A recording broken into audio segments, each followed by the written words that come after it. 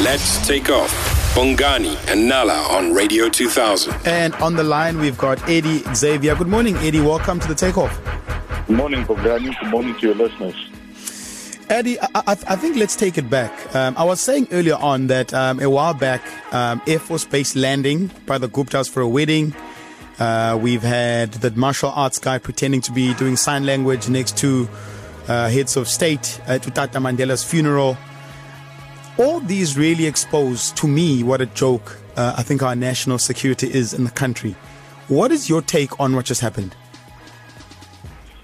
Well, it does certainly pose questions regarding the administration of the state, especially the communication between certain departments. I mean, we've got a high-profile couple who have now skipped the country, and there are certainly questions that need to be asked of Home Affairs, for example. I mean, how is it that the Bushiris managed to essentially skip the country, through a South African port of entry? Did the Justice Department or systems do what they were supposed to by giving them bail? I remember that the police and the NPA motivated that Bushiri and his wife should not get bail. Well, you see, Bongani, one of the aspects that needs to be considered or needs to be remembered that, every accused person has a right to be presumed innocent until proven guilty.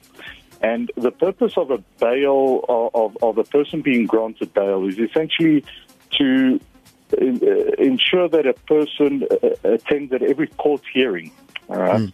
Now, bearing in mind that an amount of 200,000 rand was set for bail, one would assume that that was a high enough amount in order to sort of motivate the Bushiris to ensure that they do not skip any of their court hearings. Unfortunately, it does appear not to have been a high enough amount, or at least they were willing to forego that amount, or they are prepared to forego that amount. But yes, I mean, the fact is conditions were set.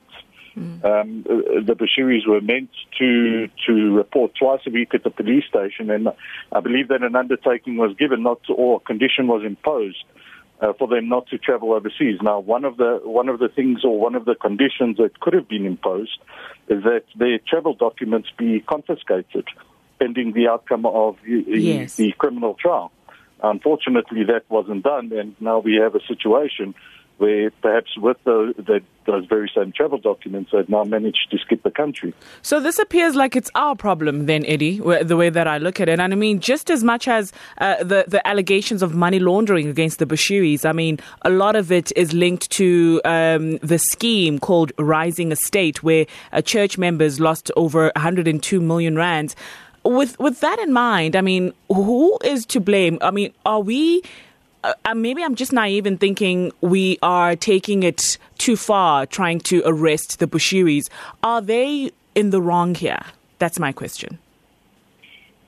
They are legally definitely in the wrong. They are obliged to attend every court hearing.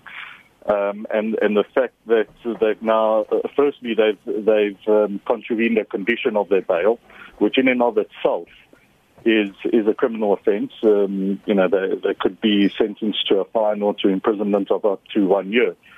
And over and above that, if they do not appear on the next court hearing, their bail will be declared provisionally forfeit, the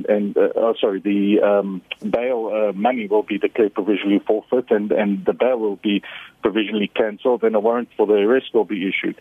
And if they do not appear thereafter, then the court will confirm that confiscation and cancellation. Now, it's not so much an issue of who is to blame, Nala. I believe that we've got a situation where clearly the Bushiris felt that there was a need for them to leave, or any accused, if they want to essentially escape liability, so to speak, or to escape, escape court processes, then yes, I mean, they're going to skip the country. I mean, it's not necessarily that the state is at fault or that anyone else is at fault. We've got a couple who for whatever reasons, have now elected to not comply with the law. So, I think it's Gosbo Gazakau, who's the information minister, as well as government spokesperson for Malawi, said that they are aware that Bushiri is in their country.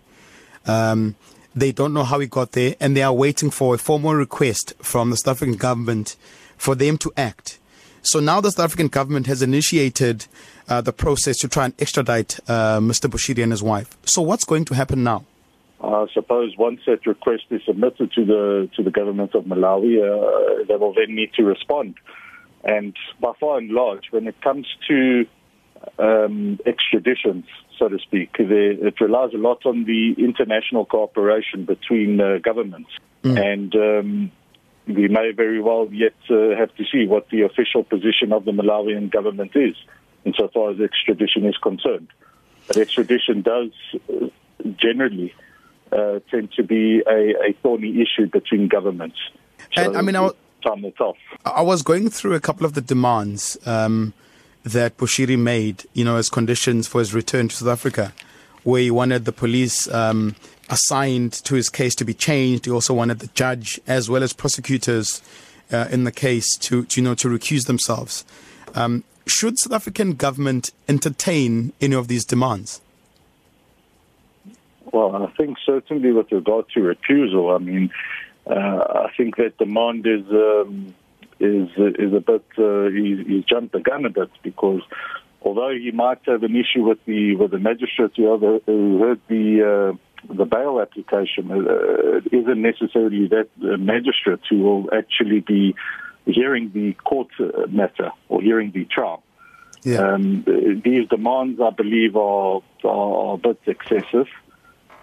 Personally, however, I do believe that there is a requirement for all court hearings to be done in open court.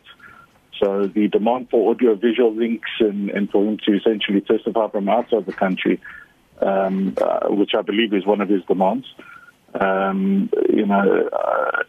face value, there certainly doesn't seem to be a grounds for that happening.